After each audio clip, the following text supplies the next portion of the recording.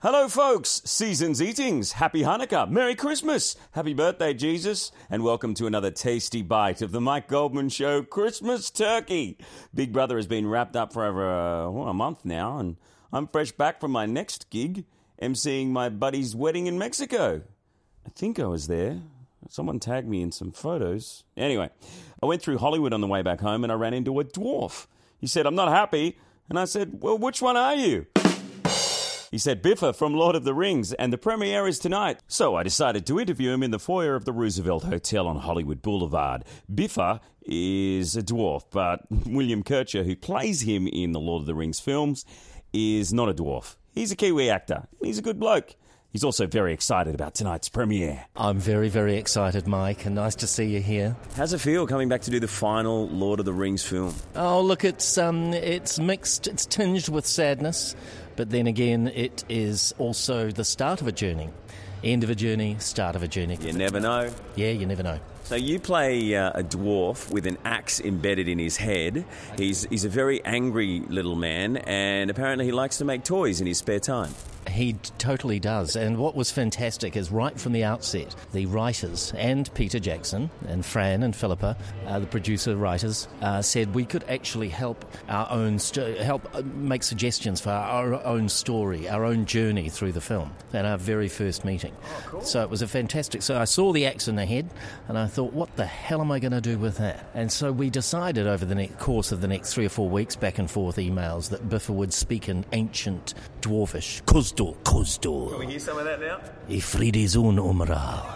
What does that mean? No, thank you. I've already had a beer. It means ready yourselves. No, ready yourselves, friends. In fact, it goes like this. Ifridizun umral, ikfid orsukazad, which means feel the fire of the dwarves. So did you make those words up, or is someone else there have a dwarf dictionary or something? They have an expert in language writing it, yeah. And in the film, every now and then I might want to say something the next day, and so they're on the phone to the international... He lives here in the United States, and who would write the line for me in Kuzdul and send it back down.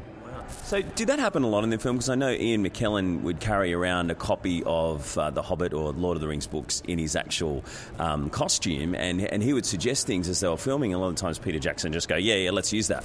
That is one of the great things about working with Peter, is he's very, you can actually make suggestions. He's willing to listen because he's a very confident director.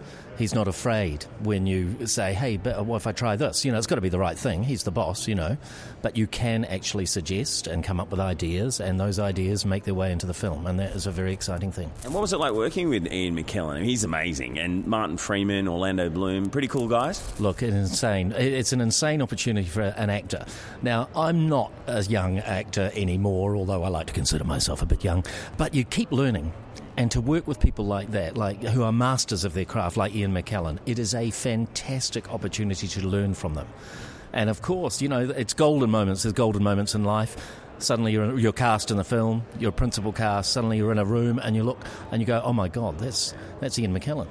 That's Martin Freeman from The Office. I loved that show.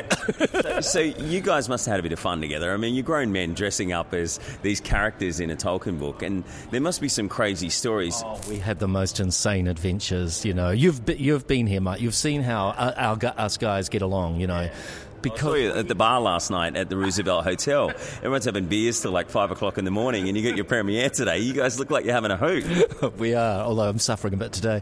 But we had the most insane adventures together as a team of people that you could possibly imagine. To be put in a barrel and covered in live fish. Well, they're dead, actually, but real fish. Yeah. I mean, who can boast that through life? I heard about that. Is that one of the things about shooting in New Zealand? They do things for real? If you're making a movie like that in LA, where you had to put A-class talent in a barrel, you would do all CGI. But did they really put you in a barrel and float you down a river? That was in Desolation of Smaug.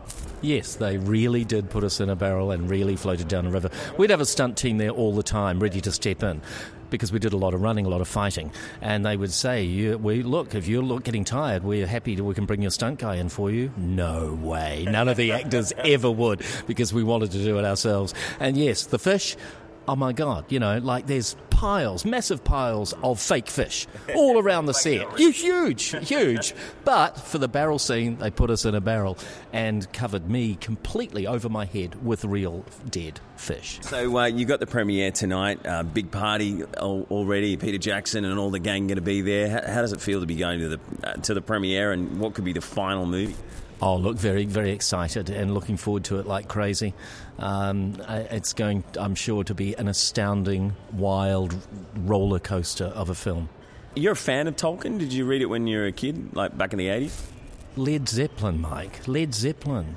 Song remains the same. Led Zeppelin film in 1970, in the late 1970s.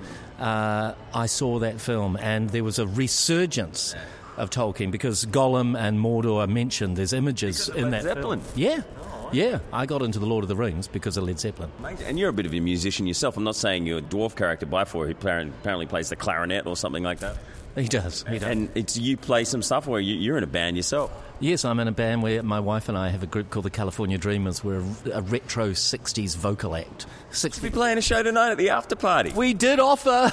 We're actually coming up here in February to play for a party, the Academy Awards. Wow. It's the night before the Academy Awards, actually. It's for the fan site, One Ring. Oh, wow, that's unreal. So do you have to dress up as Byford the dwarf to play in the band? No, I dress up in my 60s gear. You're not actually a dwarf. How do they shrink you? There's a thing called CGI. You probably haven't heard of it. What's it like wearing the whole green suit with all the dots on it and everything like that? Well, that was fun because I was also a troll. So we didn't do that for our dwarf characters. That's all real makeup. But I played a troll in the first film, and that was a wild... And you got promoted to a dwarf. I was a dwarf anyway. I was the dwarf anyway, and then I thought, hello, John Rhys Davies did the voice for Treebeard in the Lord of the Rings film. So I thought, I'm going to ask if I can audition for one of the trolls. So I played Tom. No, it's not like that. A really wheedly, snotty troll. We had an absolute blast filming it. 4 days in the motion capture studio wearing the funny suit with the dots. And what about putting on all the makeup for your actual character Byford? Because you had like all the hair and everything like that. He's getting at like 4 a.m. Talk us through that. About 2.5 hours. About an hour and 3/4 for the prosthetic, and the hair about 40 minutes. So the mornings were long. I trained myself to go to sleep. So, of course... You slept while they're giving you makeup? Yeah, absolutely. You like meditate or something? I was so proud that I trained myself to fall asleep. And, when somebody's poking you in the eye with a stick, that is a true art, falling asleep. And so you'd wake up on a good morning. I'd wake up 40 minutes later, just as he was leaning in, my makeup guy'd be leaning in to finish my eyes.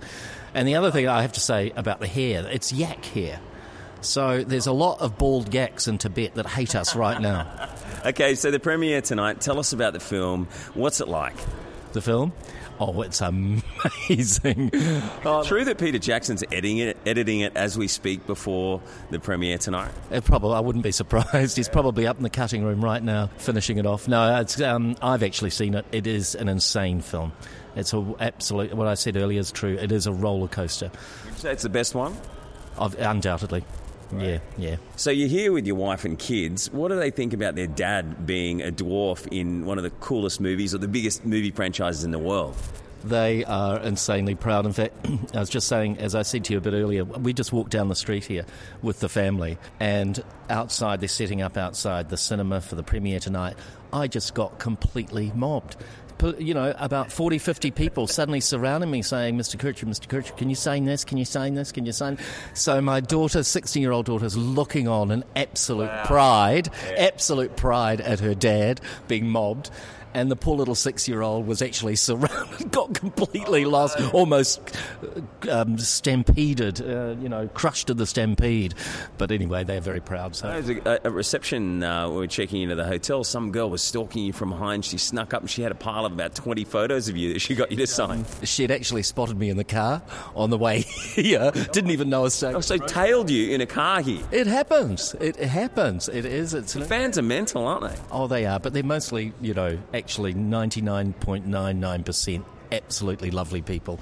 And it's an honour for somebody to run up and want your autograph, let's face it. They even pay for your autograph at some of the Comic-Con kind of shows. How does that feel? Yeah, well, as I said, it is actually an honour. And, you get to meet and chat with people. We do a lot of the convention stuff around the world and travel all the time now doing it, and it's a wonderful thing. I mean, I just love it, actually. Yeah, it's fun. Can't wait to see the film. Thank you, William. Okay, thank you, Mike. And, hopefully see you for a drink in the Roosevelt Bar. I'll be here. See you later, man. Thank you for listening if you got all the way to the very end. Coming up soon, if you're a Big Brother fan, I'm really sorry I haven't interviewed Ryan yet. We've missed each other a couple of times. I know you've sent me questions. You want to know how he spent the money. Is he happy? How's his mum? How's his family? How's everything? I will be speaking to him soon. If you want to audition for the next Big Brother, just like Sonia said at the end of the finale, keep your eyes on bigbrother.com.au. Thanks for listening. Don't forget to subscribe. More soon. Goldman out.